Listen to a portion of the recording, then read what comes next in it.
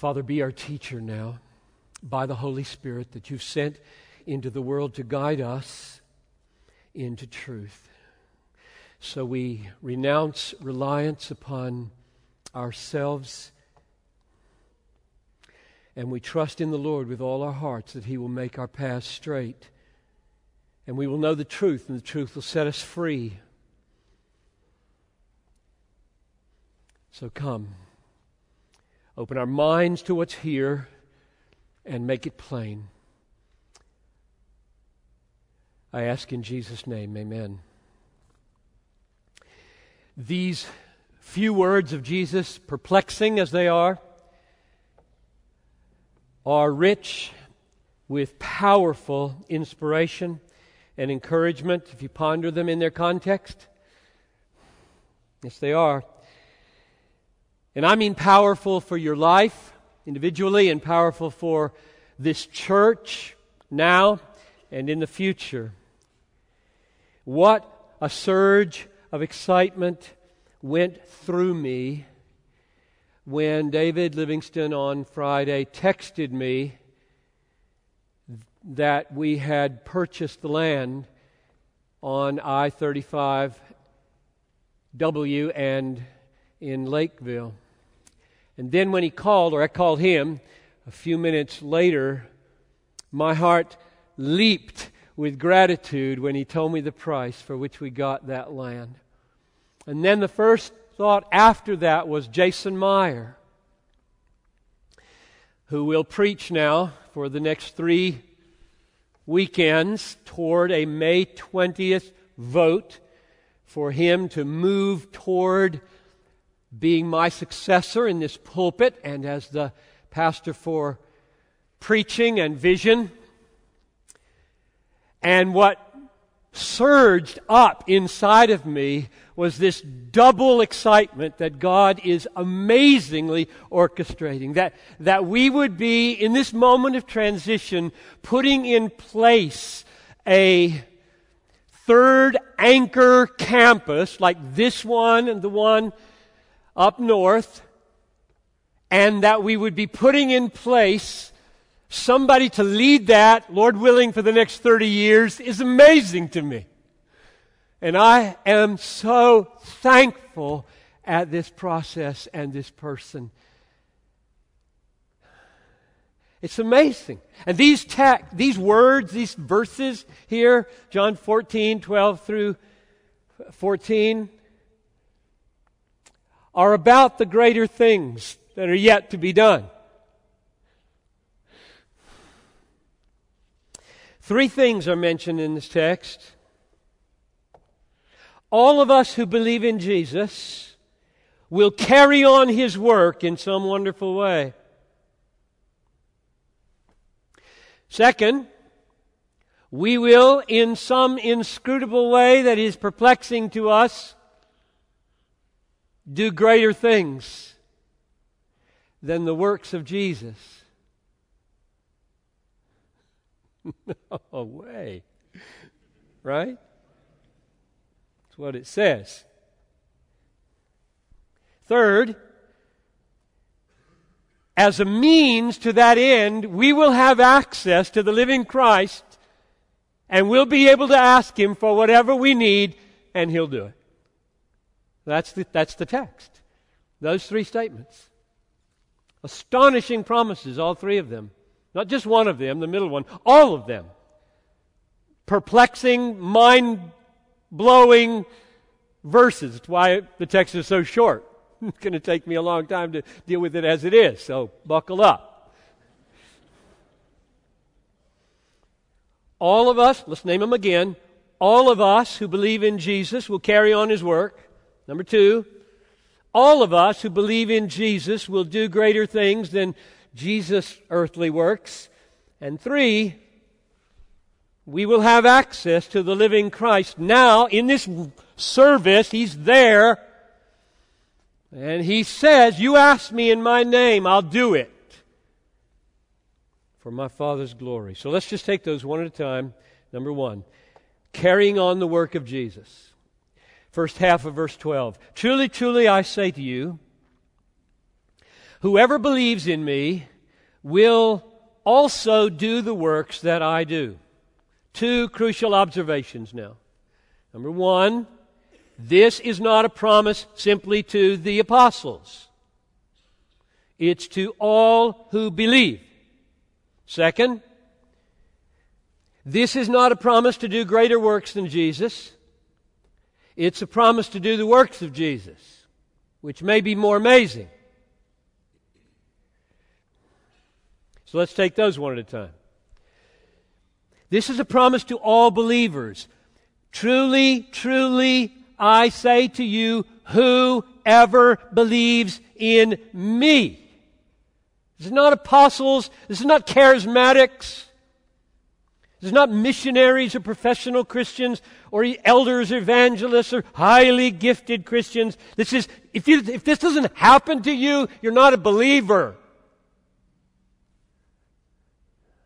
That's what it says. Everyone who believes does this. This is normal Christianity. Believing on Jesus is what unites us to Jesus for eternal life, and whoever believes in Jesus will do the works that Jesus did. Period. Second observation. We will do the works that He did. Truly, truly, I say to you, whoever believes in me will also do the works that I do. Now, we create a huge problem, an insurmountable problem for ourselves if we leap to equate the works that He did with His miracles. Here's what He's done so far in John. He had turned water into wine, chapter 2. He had read the mind of the Samaritan woman, chapter 4. He had healed the official's son, chapter 4. He had healed the man crippled for 38 years, chapter 5. He had fed 5,000 people with 5 loaves and 2 fish, chapter 5. He had walked on water, John 6:19. He had healed a man born blind, and He had raised Lazarus from the dead after he was stinking and in the grave 4 days. So what did Jesus mean when He said, truly, truly, I say to you, whoever believes in me, everybody who believes in me, every Christian, will do the works that I do. Not maybe or sometimes or one or two of you, especially gifted. Does He mean you will walk on water, you will raise the dead, you will feed 5,000, and if you don't, you're not a believer? Does He mean that?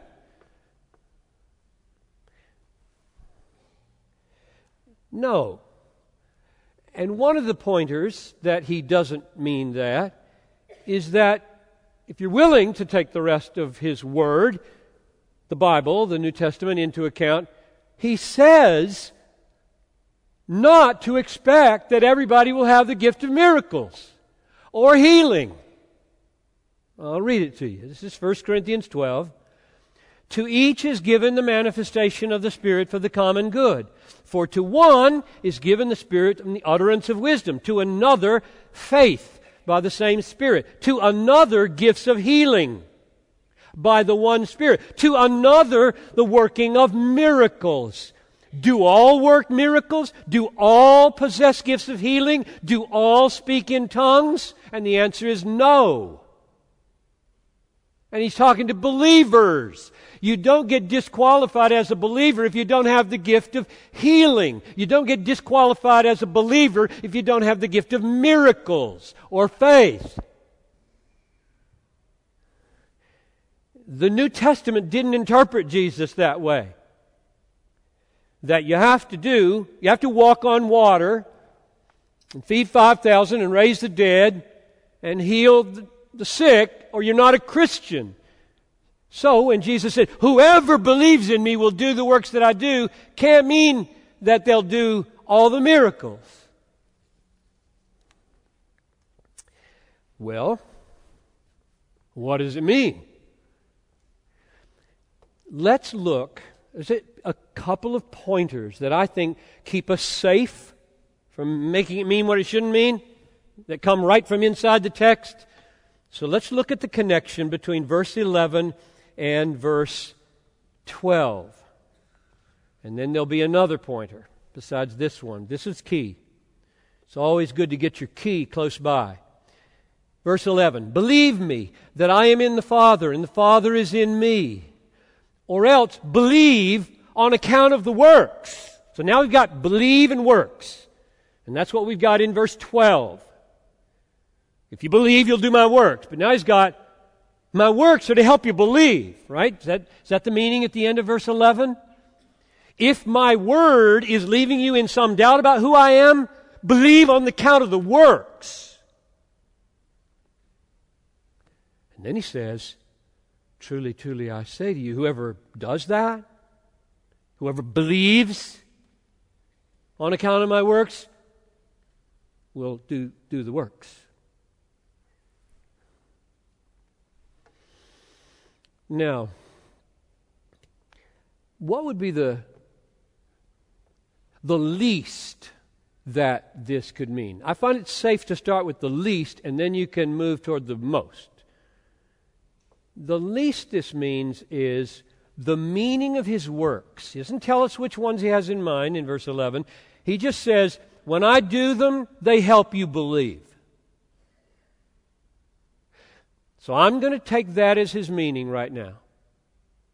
The works that he's doing are works that point to his truth and help people believe. Okay? That's all I'm going to define it as, because that's what I see in verse 11. Believe on account of my works. I'm doing things that point you to the Father. I'm doing things that point you to my truth. I'm doing things to get you from doubt to faith. And if you will believe me, that's what your life will be. You with me? Every Christian does that. No exceptions. If that's not happening in your life, you're not a Christian. If you're not doing the works that point people to Jesus, if you're not helping people believe in Jesus, if the works and the life that you're living isn't directing people to Jesus, helping them overcome their doubts, but you're pointing them in the other way, you're not a Christian. Every Christian does this. Points people to faith by the way they live. So, if Jesus means more than that, maybe he does. I'm just not sure.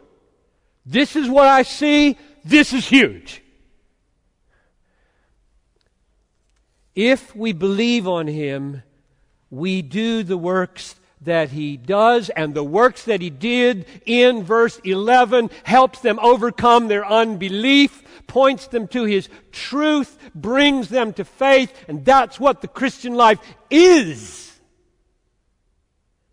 The Christian life is. Christians do that by their life and their works. Here's another pointer. If you do a word search, you can do this in English in the ESV with your computer, or you can do it in the Greek. Exactly the same results. Interesting. If you just take the phrase, the works that I do, in verse 12, first half of verse 12, the works that I do, put that in your cursor, click search, bang, you get one other text in the Bible. John 10:25. Which goes like this. Jesus answered them, I told you, and you do not believe. The works that I do in my Father's name bear witness about me. That's what they do. That's my works. That's my life. That's why I'm here. Everything I do, not just the miracles, everything I do is that. That's my life. What I do is testify to the Father. Every breath I take in my Father. I lift my hand, I speak a word, I touch anyone, I go anywhere, I teach anything. I am pointing people to the Father. That's the works of Jesus and every Christian. John 17, Jesus prayed, Father, I glorified you on the earth, having accomplished the work you gave me to do. I glorified you, and the totality of my work was for that. And that's what our life is. Whatever you do, whether you eat or drink, do all to the glory of God. And my life was that. John 13:35. By this will all men know that you are my disciples, if you have love for one another. If you live a life of love, you point to Jesus as your Lord and yourself as an authentic born-again disciple. And that's what it is to be a Christian. People will know. They'll look at you and they'll know. And that's what my life was for. That's what your life is for. Matthew 5:16. Let your light shine before others that they may see your good works and give glory to your Father who is in heaven. Jesus lived for the glory of His Father in everything He did. We are to live for the glory of Jesus and the Father in everything we do. If we're a Christian, we do what Jesus did. Christians are defined by works or by life which flows from faith and points to the glory of Jesus. So, my conclusion to part number 1 of this text is, however many Christians God may give the gift of miracles and healing, however many, and there should be more. That's another sermon. However many, what I do know is everybody does his works, defined like verse 11, defined like 10:25, defined like Matthew 5:16, defined like John 13:35. Every Christian has a life that points to Jesus, or you're not a Christian. If you're pointing to the devil, pointing to yourself, pointing to your family, pointing to your work, pointing to money, you're not a believer. Believers live out of treasuring Christ as supreme, and they make choices and they say words that make much of Jesus. People look at them, if they have long enough to look at them, they say, it's about Jesus. That guy's about Jesus. He may be a pain in the rear end, but he's about Jesus.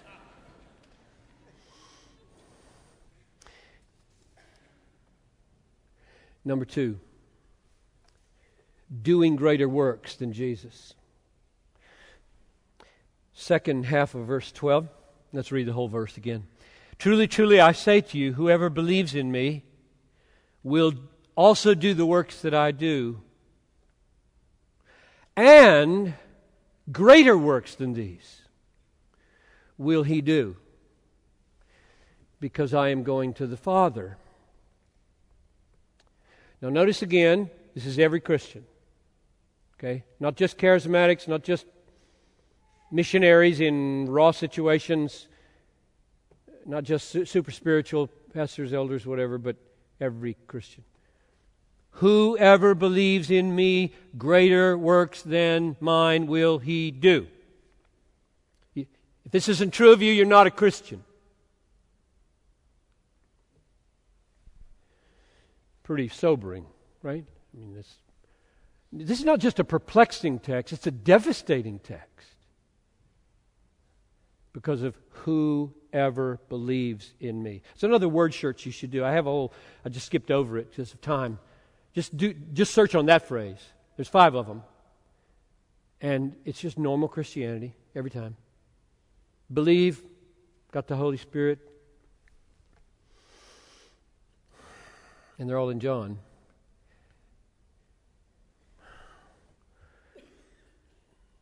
So, if greater works means more amazingly miraculous, there are no Christians, and there never have been any. Period. Pretty sobering. Walk on water. Feed 5,000 people with 5 loaves of bread so that they're satisfied. You got 12 baskets left over. And raise the dead after 4 days of dead. Nobody has ever done those 3 things. Period. Except Jesus. Let alone doing anything more amazing. So, I am content to let 1 Corinthians 12 help me again.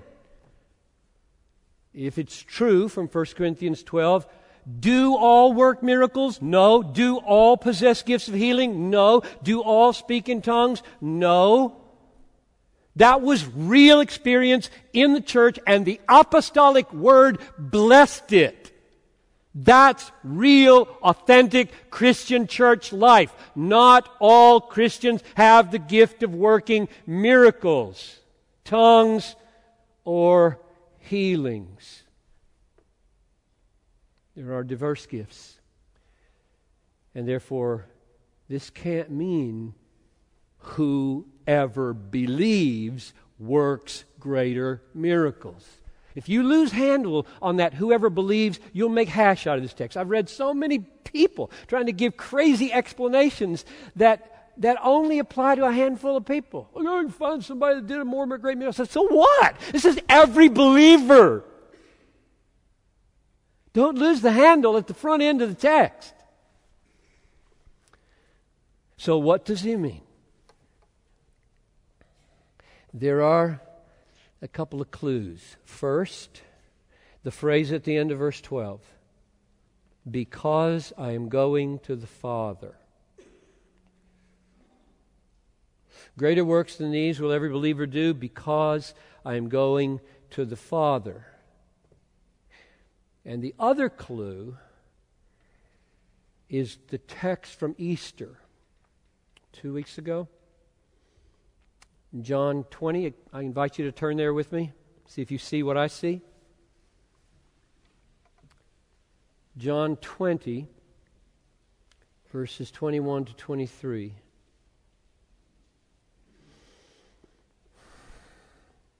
As the Father has sent me, even so I am sending you. Now, does that ring true to what we've been saying for the last 15, 20 minutes? You're just going to keep on with my work. Just going to keep extending my God-exalting, Christ-vindicating life into the future. I'm sending you out the way I was sent. I was sent to glorify the Father. I'm sending you. I was sent to do the works that point to my truth. You go do works that point to my truth. All kinds. I am sending, as the Father has sent me, so I am sending you. And when he had said this, he breathed on them and said, receive the Holy Spirit. And I said I thought that was an acted out parable of what would happen in a few weeks, where the Holy Spirit would come upon them as the Spirit of the crucified and risen Christ.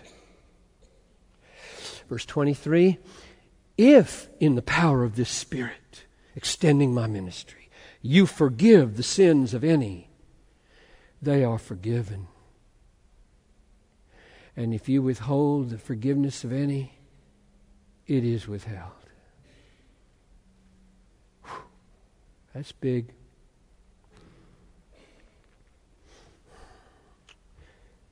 So, he's saying his disciples will not only continue his works, he'll do greater works because he has gone to the Father.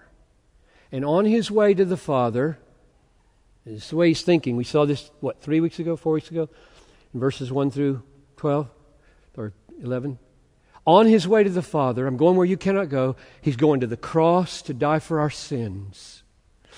He's going to the grave to get a good victory over death. He's coming out of the grave on Easter morning, and He's going to ascend to the right hand of the Father and rule there and intercede, and He's going to pour out the Spirit, who is not just any Spirit, but is the Spirit of the living, crucified and risen Christ, which had never happened in the history of the world. This is big, this is new, this is greater. What's going on here? And now, here in John 20, 21 to 23, this continuation of the work gets ramped up with that Spirit. So I'm going to breathe on you now. I'm going to breathe on you. You get ready for this, because when this comes, I will have gone to the Father, and this will be me coming to you by the Spirit. And when I come to you, I am coming as a risen Christ, triumphant over death. I'm coming as a Christ who has finished the work of redemption and paid it all. And by that truth, message, and power, you're going to forgive sinners. Not in anticipation, like everybody did up until my death. But you will forgive sinners on the basis of, it is finished. I never did that. Jesus never did that on the earth. Everything Jesus did, and He did forgive sins, but He forgave sins in anticipation of someday, this awesome event of God Almighty incarnate is going to stretch Himself out on a cross, and He is going to bear the sins of all His people of all time and all place, and He's going to put to death the enmity between the Father and His people, and He is going to rise from the dead, and He is going to pour His life into all Christians. And when they direct people by their lives and their word to this crucified and risen Christ, they lead people into an experience nobody had ever had before the resurrection of Jesus, namely union with the crucified and risen Christ. So you can see where I'm going or where I've arrived. What's new? What's greater than Jesus' works on the earth? Never before in history had anyone been forgiven by faith in an already crucified, already risen, already reigning, already indwelling Christ. Nobody had ever been drawn into that experience, because He was not yet crucified and He was not yet risen. And that's why the Holy Spirit was poured out in the way He was 40 days later, or 50. So all salvation up till now had been by anticipation of that, by promise of a coming Redeemer. And now Jesus has gone to the Father. Because I go to the Father, you will do greater works. And what I do when I get to the Father is, on the basis of my death, on the basis of my resurrection, I pour out the Holy Spirit, who is the Spirit now of the glorified, crucified, risen Christ, into every believer for the doing of the works that I do, in such a way that it draws people into that saving, new age, new reality, new era experience that I never gave anybody on the earth.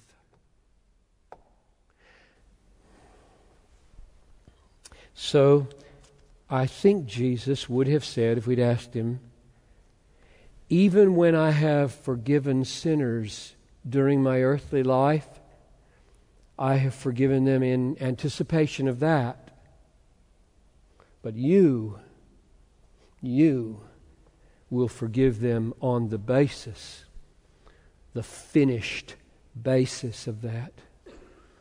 The Spirit in you will be the Spirit of the crucified Christ, the risen Christ, the glorified Christ, the message you preach will not be of a promised ransom.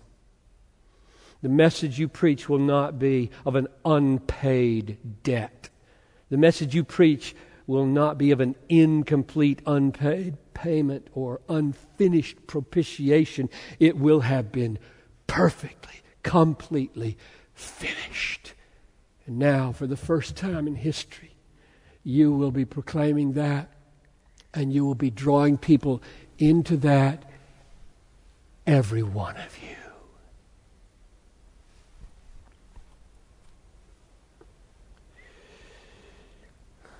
Pretty amazing, Christian. You're pretty amazing. The least in the kingdom is greater than John the Baptist. That's the end of number 2. And I know I haven't left much time for number 3, and that's intentional, even though it's just as perplexing as all the others, because it occurs in chapter 15, it occurs in chapter 16. We will come back to this, Lord willing, at least 2 more times. And therefore, to give it summary treatment here may be justified. Please, let it be justified. I'm going to just give you the big picture of what I think verses 13 and 14 mean. And then we'll go at it in more detail later. So let's read it.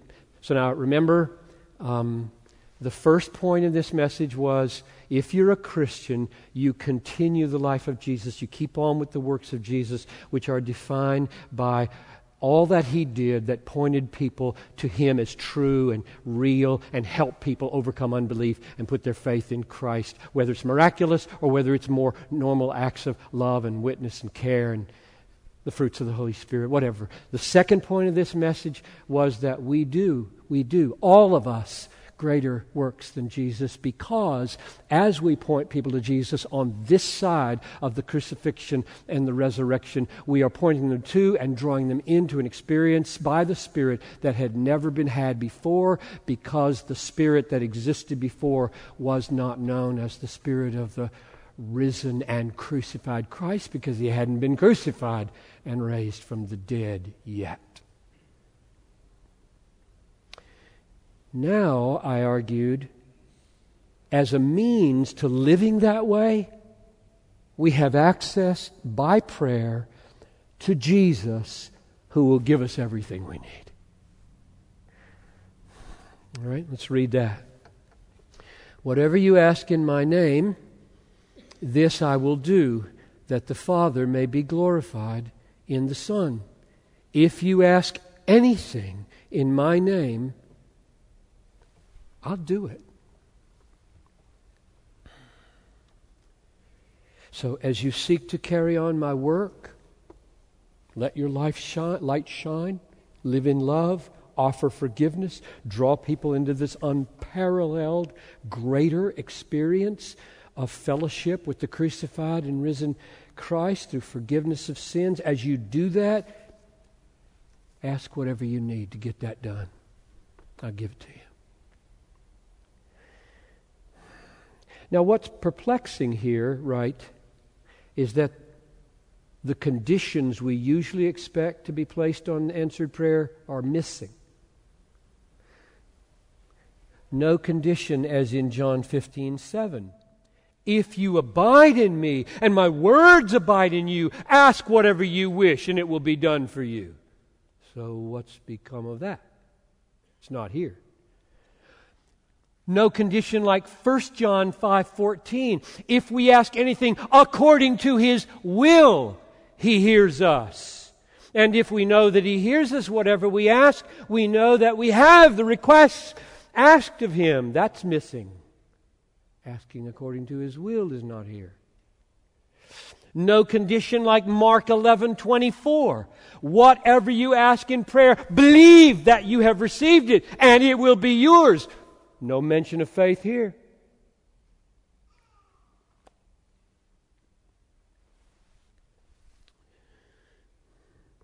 There's only one condition mentioned here. You see it? In my name. Verse 13, whatever you ask in my name, I will do it.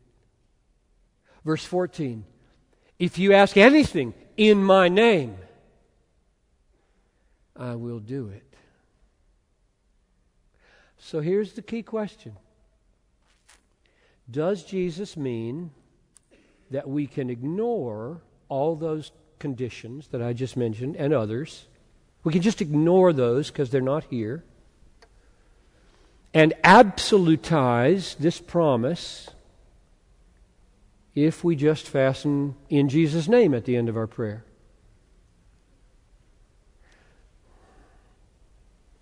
Or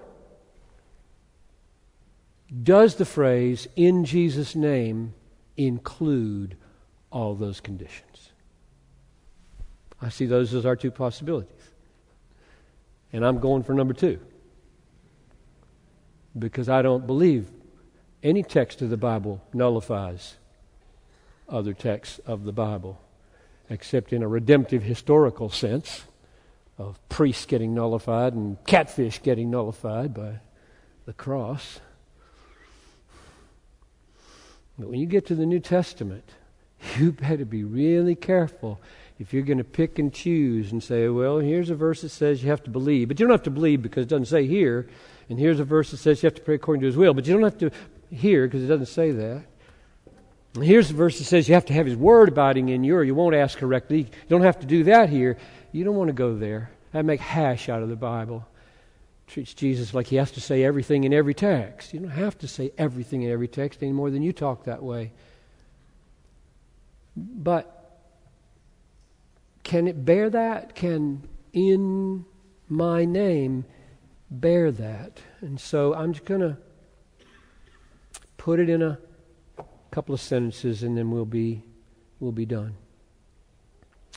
I think that He's saying, you'll be given the Holy Spirit, the power of the crucified and risen Christ. And I promise you that as you seek to live out this life of love and these works that are going to point people to me, you cry out to me for what you need to do that the way I want you to do it, and I'll give you everything you need.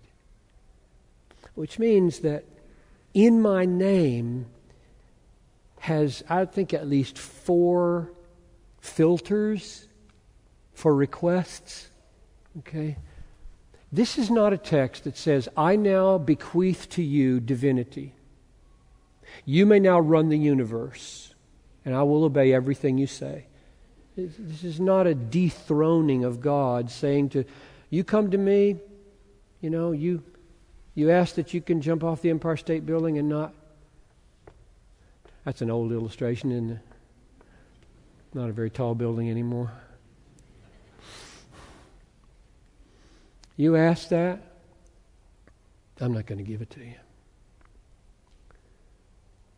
I wouldn't even ask my Father that I could jump off the temple. I'm not going to let you ask. Here are the 4 filters. I think when He says, pray in my name, He means for my fame and not yours. That rules out about 1,000 of my desires. Vain, selfish person that I am. Number 2, I think it means pray because of my divine worth, not yours. When you come to the Father in my name or come to me in my name, it's because I'm infinitely worthy. You're not. I am. Let my worth shape, filter everything that comes through here. Or pray in my name means pray on the basis of an infinite payment that I made on the cross. No, come to me without the gospel. Don't you cry to me for any blessing if you're not resting like a little child in the payment that I made for God's yes to all His promises to you. You got any other angle on how to get to me besides through my payment, my name? I'm not going to listen to you.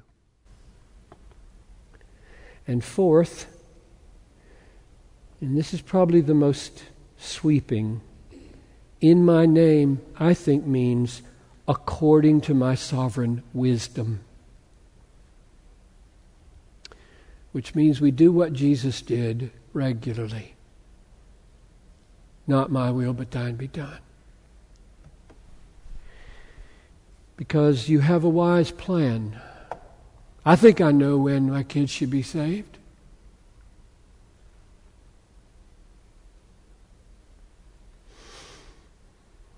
I think I know lots of things. God knows, not me.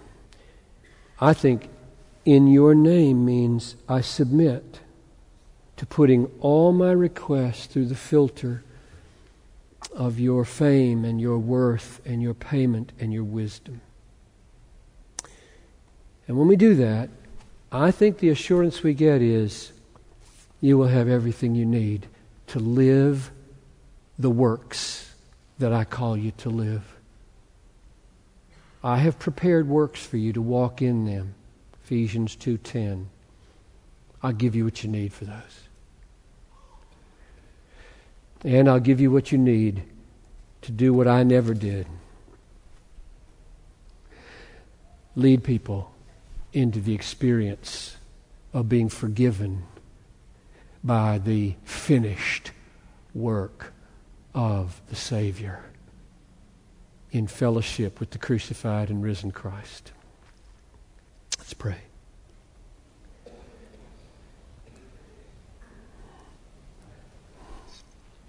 Father, you know this is a hard text, and I have given what I called the least meaning. It at least means this. If it means more, you show us in due time. But Lord, we have enough here to occupy us in great desperation for your Spirit for a lifetime. And I ask that you would come and at the South Campus right now and at the downtown campus right now, you would save sinners who have been saying to themselves, if that's what a Christian is, not sure I am one. Would you move in power into that life? And would you take all of us who are weak and struggling Christians and remind us, this is not a maybe. He didn't say, whoever believes in me, maybe he will do the works that I do. This is a promise. And the promise is because you are God. Jesus, you are God. You are crucified and risen and reigning and present in sweet fellowship with us. And we will have everything we need to display you in this world. You are a very friendly Savior. Forbid that we would neglect to come to you in prayer. Pray this in Jesus' name. Amen.